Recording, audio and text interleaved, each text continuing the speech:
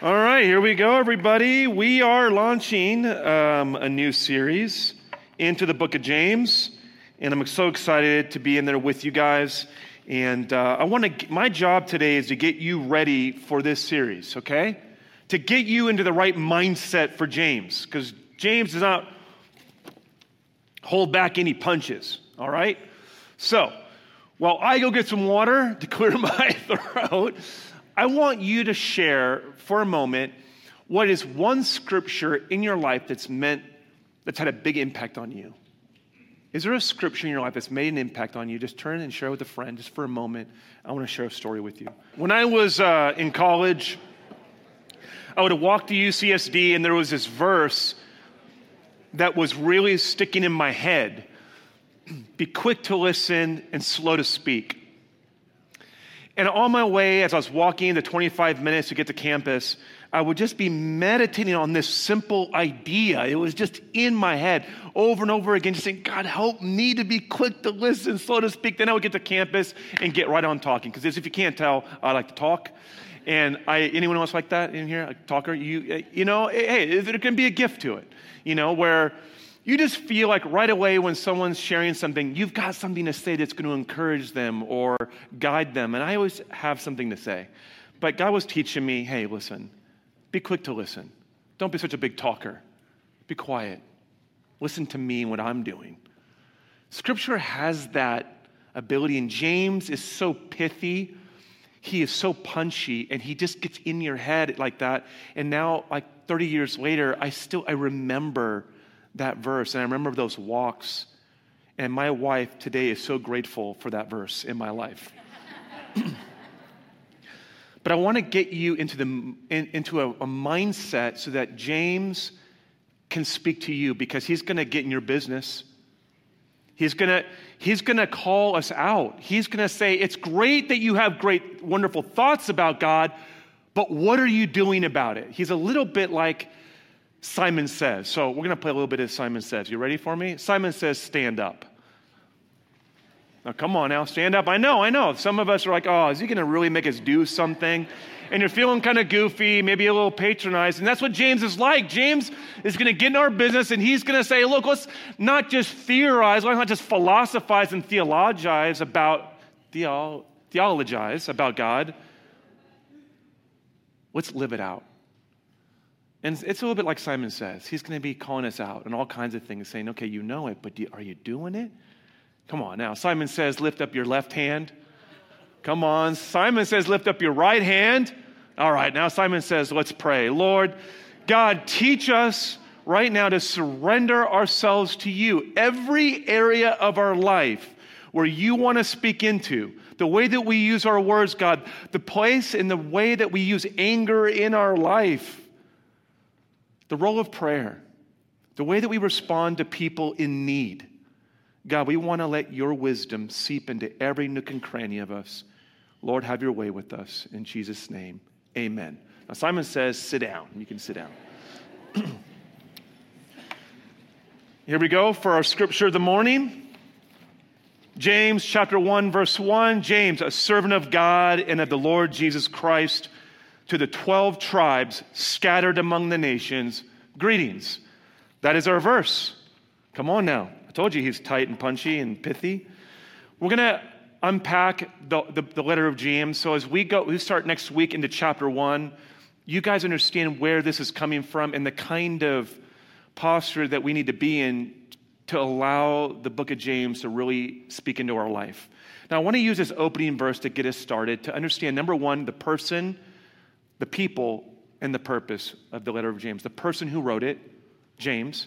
Number two, the people to whom he is writing so that you can find your place in his letter. Number three, the purpose. So you understand its relevancy. That, yeah, this is a 2,000-year-old document, but just like 2,000 years ago, don't we sometimes get confused about the place of anger in our life? Can anyone relate to having a hard time with controlling their mouth sometimes? Come on. No? Is that just a 2,000-year-old problem? No. He's going to talk to us about our tendencies to show favoritism to people And he's going to talk to us about who we choose to give attention to and who we ignore. He's going to talk to us about the way we engage with the needs of people in our life. He's going to talk to us about the place of prayer and how we draw near to God. He's going to just get into all of it. And I want to start with the person who wrote this letter. Now, right at the beginning, it says this right here. Check this out. It says, James, a servant of God and of the Lord Jesus Christ. He could have written, James, brother of Jesus. Holla, give me some respect. You better listen to me. Come on, I know Jesus personally. He could have done that because he was the half-brother of Jesus. And what's so fascinating is he doesn't describe himself in that way, but he describes himself as a servant of God and not necessarily of his brother, but of his Lord, Jesus Christ. And that says a lot about James. That even though he was brother to Jesus, he came to recognize him as the Messiah and as his Lord. And because he puts God and Jesus together, he's getting the picture that Jesus was more than just an ordinary human being. There was something divine about him. Now, James, yes, the half-brother of Jesus, and get this. If you're here and you're wondering, gosh, is this a place for me? I don't know where I'm at with Jesus. I don't know if I believe in Jesus. Or I've been raised knowing about Jesus, believing in him, but I don't know if taking Jesus' word seriously in my life is really for me, then you're in good company because James, the brother of Jesus, had the same problem. There was no biblical record that James followed Jesus as Messiah during his ministry. During Jesus' earthly ministry, there's no indication that James believed in him. In fact, there's a moment where he shows up with his mom because they think Jesus is out of his mind. Now, he does eventually become a believer, and he becomes a devoted follower through a post-resurrection encounter with Jesus. And so can you just imagine brother to brother? Jesus shows up and goes, I told you, bro, I told you. And Jesus like, oh, just like only a sibling can. Yeah, you're right, Jesus. You're always right. like an older brother. He does become a devoted follower. And James also becomes an apostle. You can see that in Galatians 1:19. And because of that, he becomes a respected leader in the community. In fact, he becomes the leader of the Jerusalem church. And as a key leader, he's writing this letter to the Christians who have been scattered throughout the Roman Empire. Most scholars agree, get this, you may not know this, but James is the earliest New Testament book, written around anywhere from 45 to 48 AD. That's 12 to 15 years after the resurrection. They put this before Mark and all the Gospels, that this was the first New Testament letter that was circulating among Christians. And James had it in his heart that he needed to guide and direct and pastor this growing movement of Jesus' followers that was spreading throughout the world. And that takes us to the people that he was writing it to. It says here in verse 1, to the 12 tribes scattered among the nations. Why are they scattered, and what does that mean, and what does that relate to us with? Okay, number one, they're scattered because in Acts chapter 8, verse 1, you go look there, you're going to see that when Stephen was martyred, a huge trend broke out in persecuting Christians, arresting them, torturing them, trying to quench this upstart movement. And so the Christians were scattered all throughout the Roman Empire. From that moment on, the megachurch of Jerusalem, and it was a megachurch of thousands of families, became a church planting movement. That was always God's intention. Remember Acts 1, Jerusalem, Judea, and to the ends of the earth. And so what the enemy meant to destroy the church only served to expand it and to enable the church to fulfill its mission. In the midst of persecution and trial, we get caught up sometimes thinking, oh no, now the church is done. Oh no, we get kind of all anxious about how, and look at what culture's going to do to the church. And God's like, don't worry. I've been around for 2,000 years. How long you been around?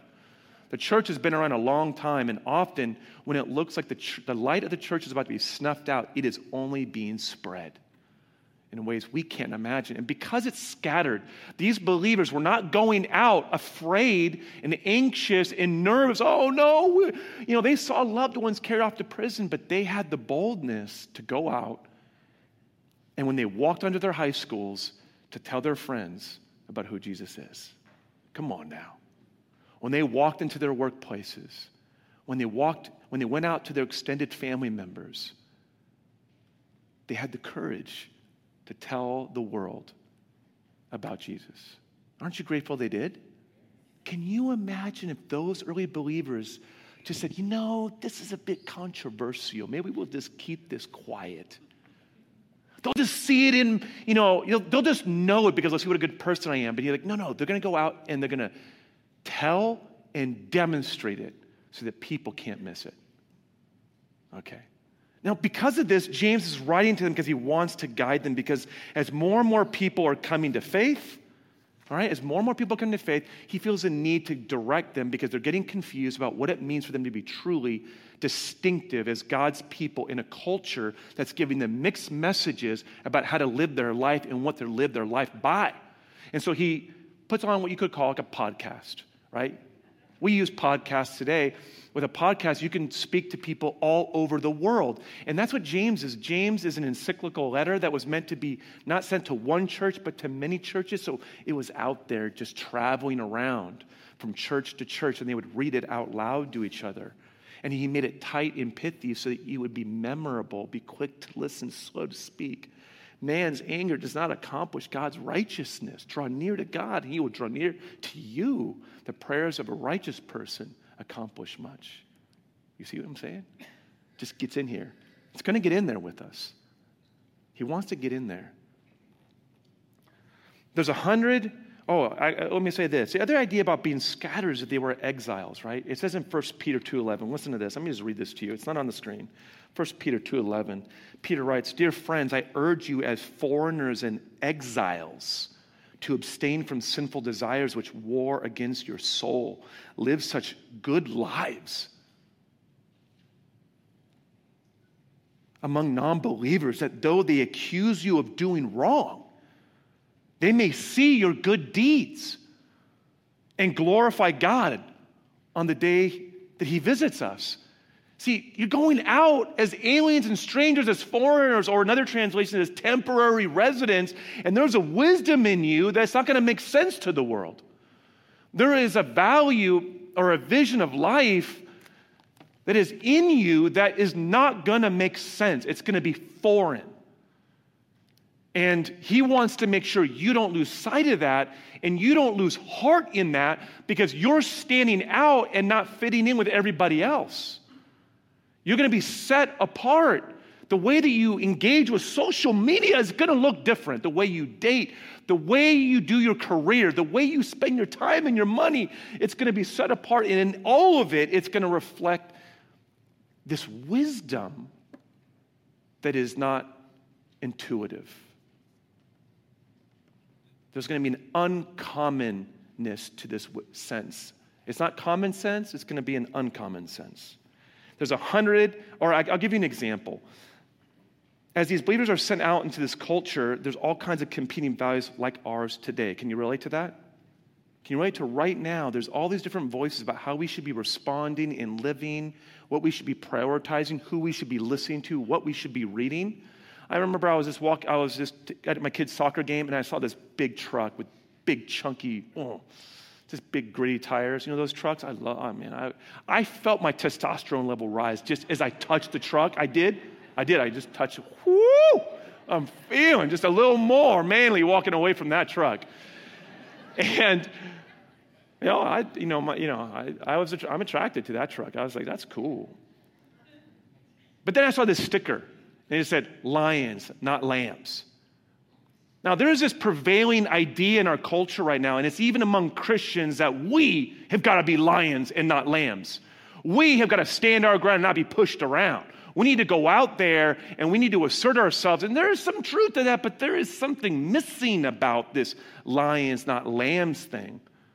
Because Jesus himself said, I'm sending you out like lambs among wolves.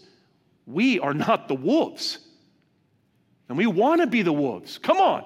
If you had to become an animal, what animal would you choose? Would you be stuck in sub-Saharan Africa as a lion or as a lamb? Come on, seriously. I want to be the lion. Come on now. Send me out there in that big truck. I'll do that.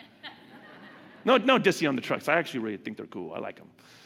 But it's that competing value, what it means for us to be distinct as men and women of God in this culture. And what are the values that need to be expressed in our life? And we need James to guide and direct us because we're getting confused, because we feel threatened. We're in uncertain times, and our fight or flight kicks in. And easily, we're not operating by a wisdom that comes from God. We're operating from a wisdom that comes from culture. It comes from our egos. And these believers who are spread throughout the Roman Empire were dealing with the same stuff. That's why there's 108 out of 108 verses in James. There are 54 imperatives. Oh, he's got something for us. Okay, what that means is that James is going to get up in our business. He's going to get up in our business, and he's a bit of a space invader. You know what I mean by space invader? You know those people, they just get a little too close, physically. Hey, what's up? They're like up in your face, or like, those people that like just always wanting to know what's going on in your life. How are you doing? Just getting a little too personal. My mom's a Mexican mama, and that's my mom.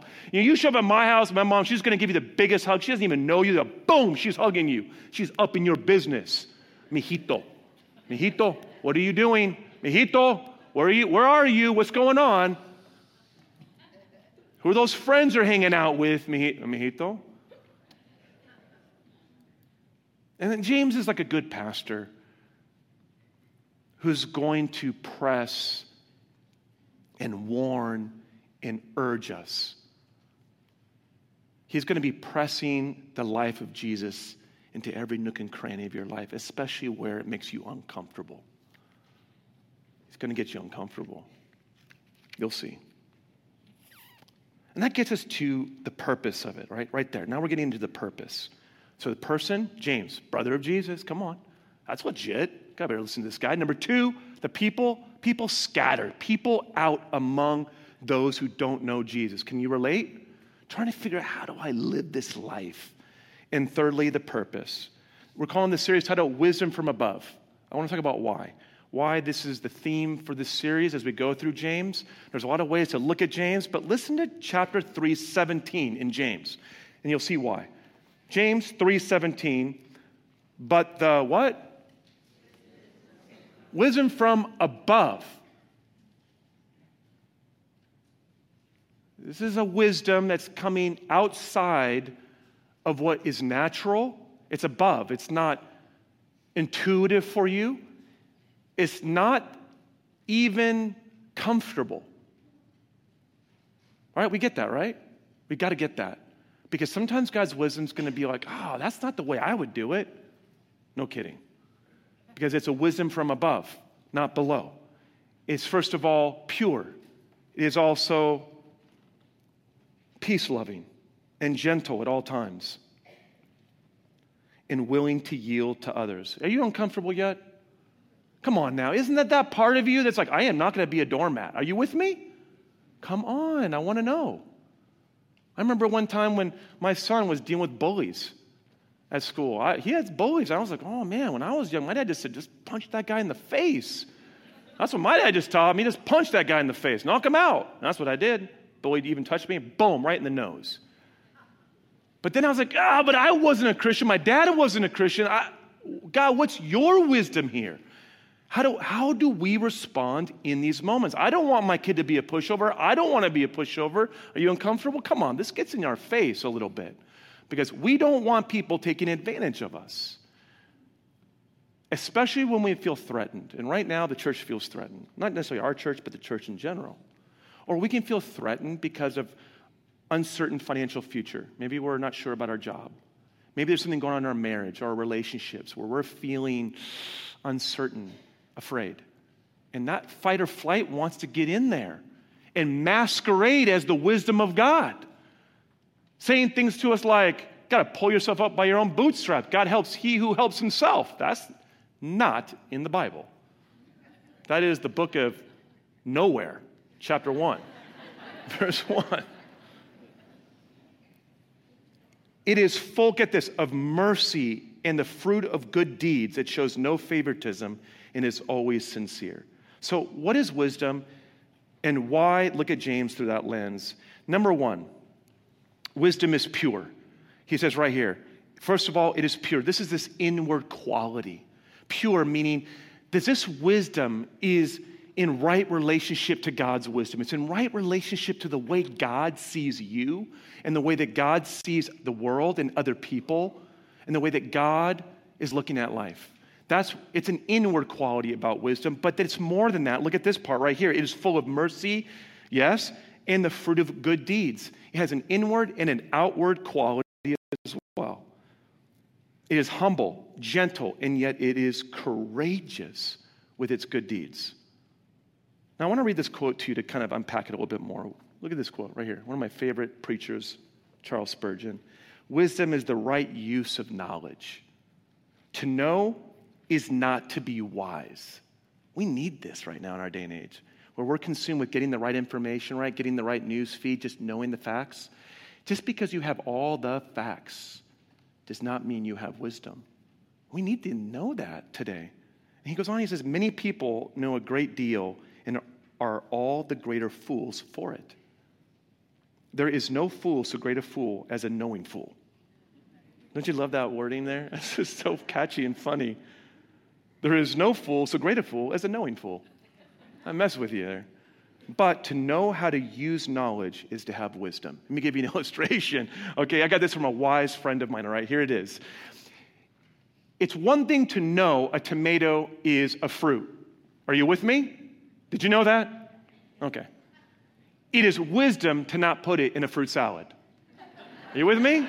I thought that was like perfect, right? Like, yes, that sums it up in a nutshell.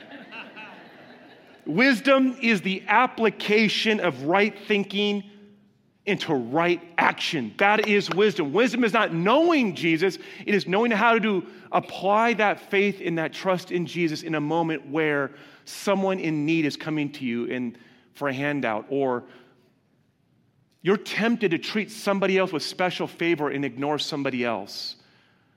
Or someone comes to you who needs prayer and how to respond to that moment, or what to do when someone makes you angry and how to respond to anger in our life.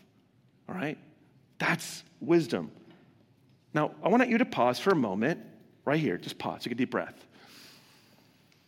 Where do you need wisdom in your life right now? Where do you need help knowing how to apply and live out your faith and your understanding and knowledge of Jesus? Where?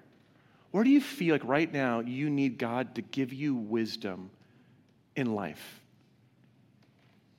All right? Take a moment in your marriage, in making some decision about your future, in some relationship about relationships. Where do you need wisdom? Take a moment right now. If you could get wisdom right now, if you could just get, like, if I could just sprinkle some of this on you and boom, instantaneous wisdom, like in a moment, where would you want it right now? Right now. Turn to a neighbor and just share where you would choose to have wisdom right now if you could get it. Would you just turn and just share really quick? Come on. Husbands, you better say on how to be a better husband. I'm just helping you out there. I'm just helping you out. That's a freebie. Come on, share.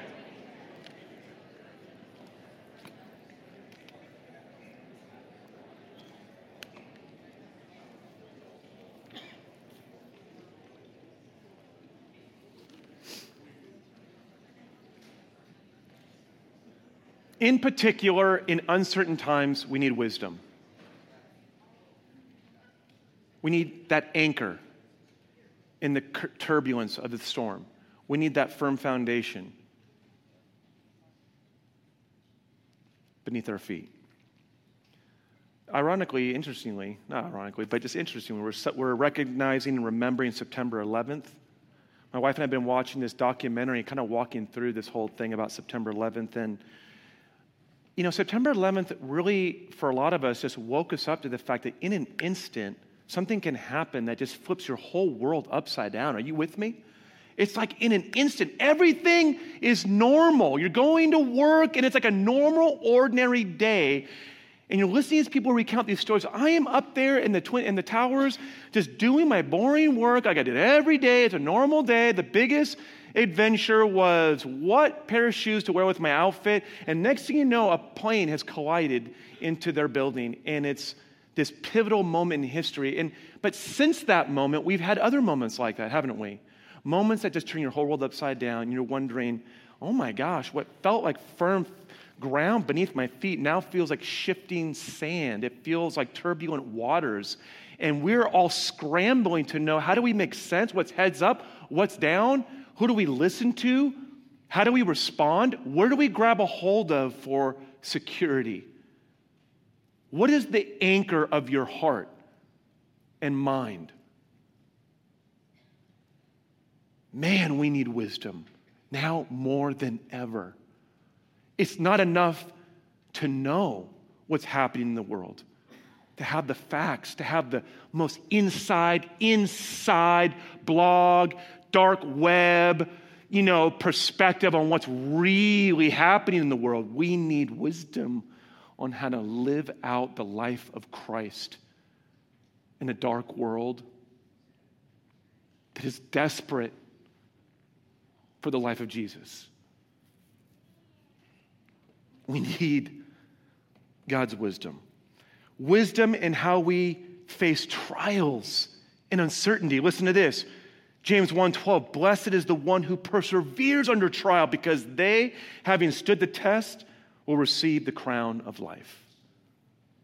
Or wisdom with how we respond to those who are in need. Suppose you see a brother or sister who has no food or clothing, and you say, goodbye, have a good day, stay warm, eat well, but you don't give that person any food or clothing. Listen to this question. What good does that do? Oh, that's fair. Or how we should use our words and the power of our words. Listen to this. With the tongue we praise our Lord and Father, and with it we curse human beings who have been made in God's image.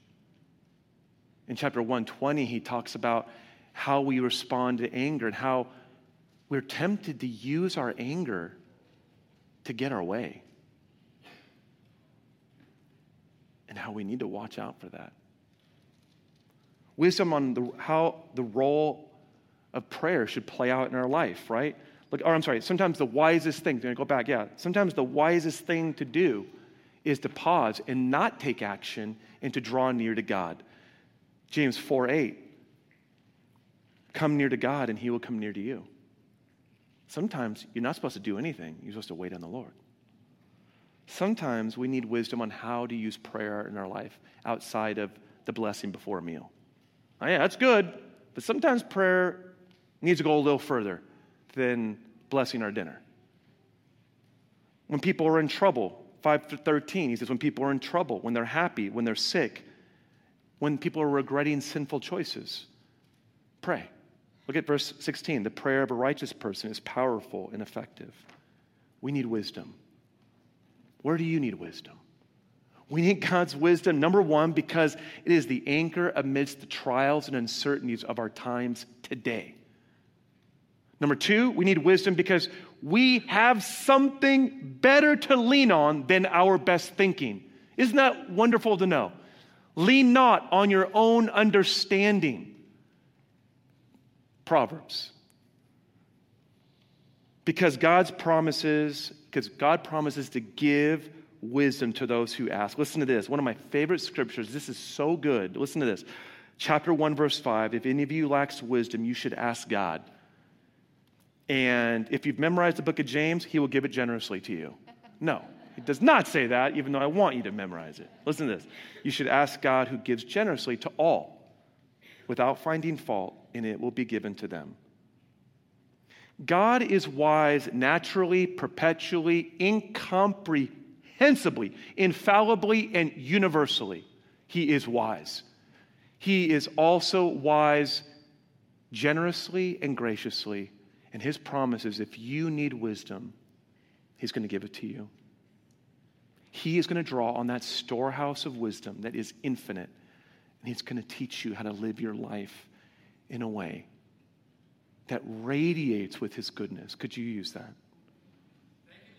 Come on, come on. Because the wisdom of God is foolishness to the world. And without God's wisdom, we're going to run straight into the waves and get body slammed. Let me give you an illustration as we wrap up here. My buddy was talking about this race he did in Oceanside. It's a mile swim race. And everyone was lined up. The ocean was like 6 to 7 feet of pounding waves.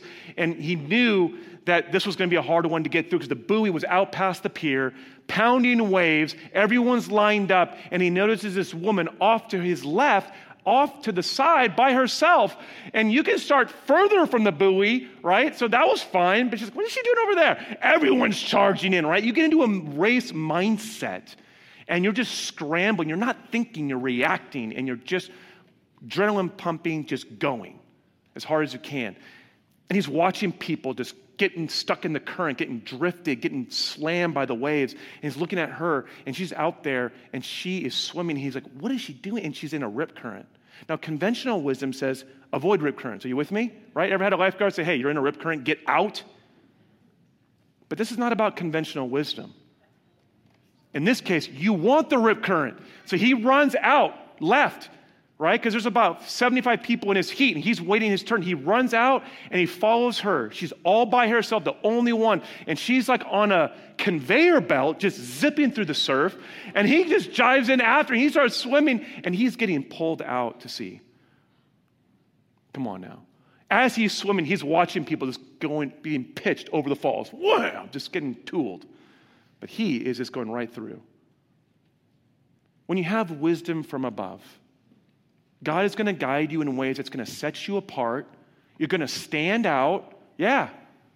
You're going to be doing something that maybe nobody else is doing. Like, whoa, okay, you're the only one who's not on TikTok? Whoa, crazy. What are you, Amish? I don't know, but you're going to stand out in some ways. You're going to stand out. You're going to stand out. I want to invite the band to come on out. And as the band comes out, listen. The last reason why we need wisdom from above is because this world is looking for a beacon in the dark night. There are powerful forces of darkness that are in this world. And you, my friends, are a city on a hill that must never be hidden. And we cannot afford to get caught up in the wisdom of the world because we think it'll make us popular, or it's going to be easy, or it's going to be pragmatic. God's wisdom is not always going to be pragmatic. It's not always going to be meet the bottom line. It's not always going to make you feel popular or understood, but it's going to be pure.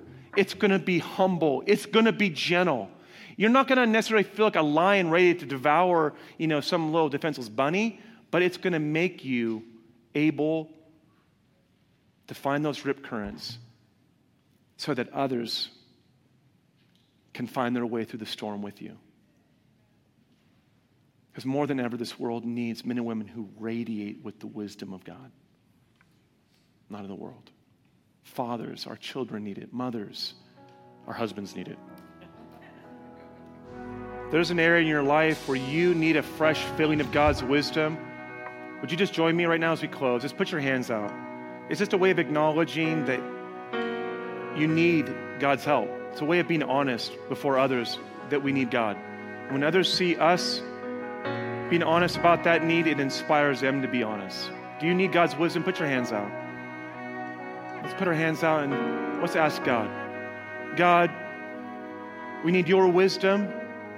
Some of us feel trapped in the consequences of doing the best we can with our own thinking, but there is something better, something higher, something greater, something stronger, something brighter than what we can come up with on our own. And your promise is if we lack wisdom, God, you will give it to us. Some of us, God, just feel trapped in a cycle of choices and decisions, and we need a way out. God, we need your help. God, put our feet on firm ground. Be the anchor of our soul. Be the light in our thoughts. Be our North Star. Be the rip current that pulls us out through the surf. I pray, God, that you would fill us with your wisdom, give us the grace to let go of whatever faulty wisdom we've been clinging to make room for yours. In Jesus' name, amen. As we go into this series, I want to just draw your attention to two things. Number one, you see the notes? These notes? Yeah, right here? Right here. This is a memory verse. I want to ask you to consider over the next 12 weeks that we memorize God's word together as a church. I want to ask you to consider memorizing this with your children. They're getting memory verses too. Memorize this with our roommates, with our brothers, our sisters, our friends. Let's memorize God's word. Let's get it in us so that it's so natural. It's the default. When our mind is in fight or flight, the word of God just comes. Be quick to listen, Ryan. Slow to speak. Let's memorize God's word together every week. There'll be a memory verse right there for us for the week. Let's get God's word in our hearts. And lastly, go on Amazon, and there's all these little books by the ESV. They're called journaling Bibles. It's just the book of James. $5. Scripture, notes.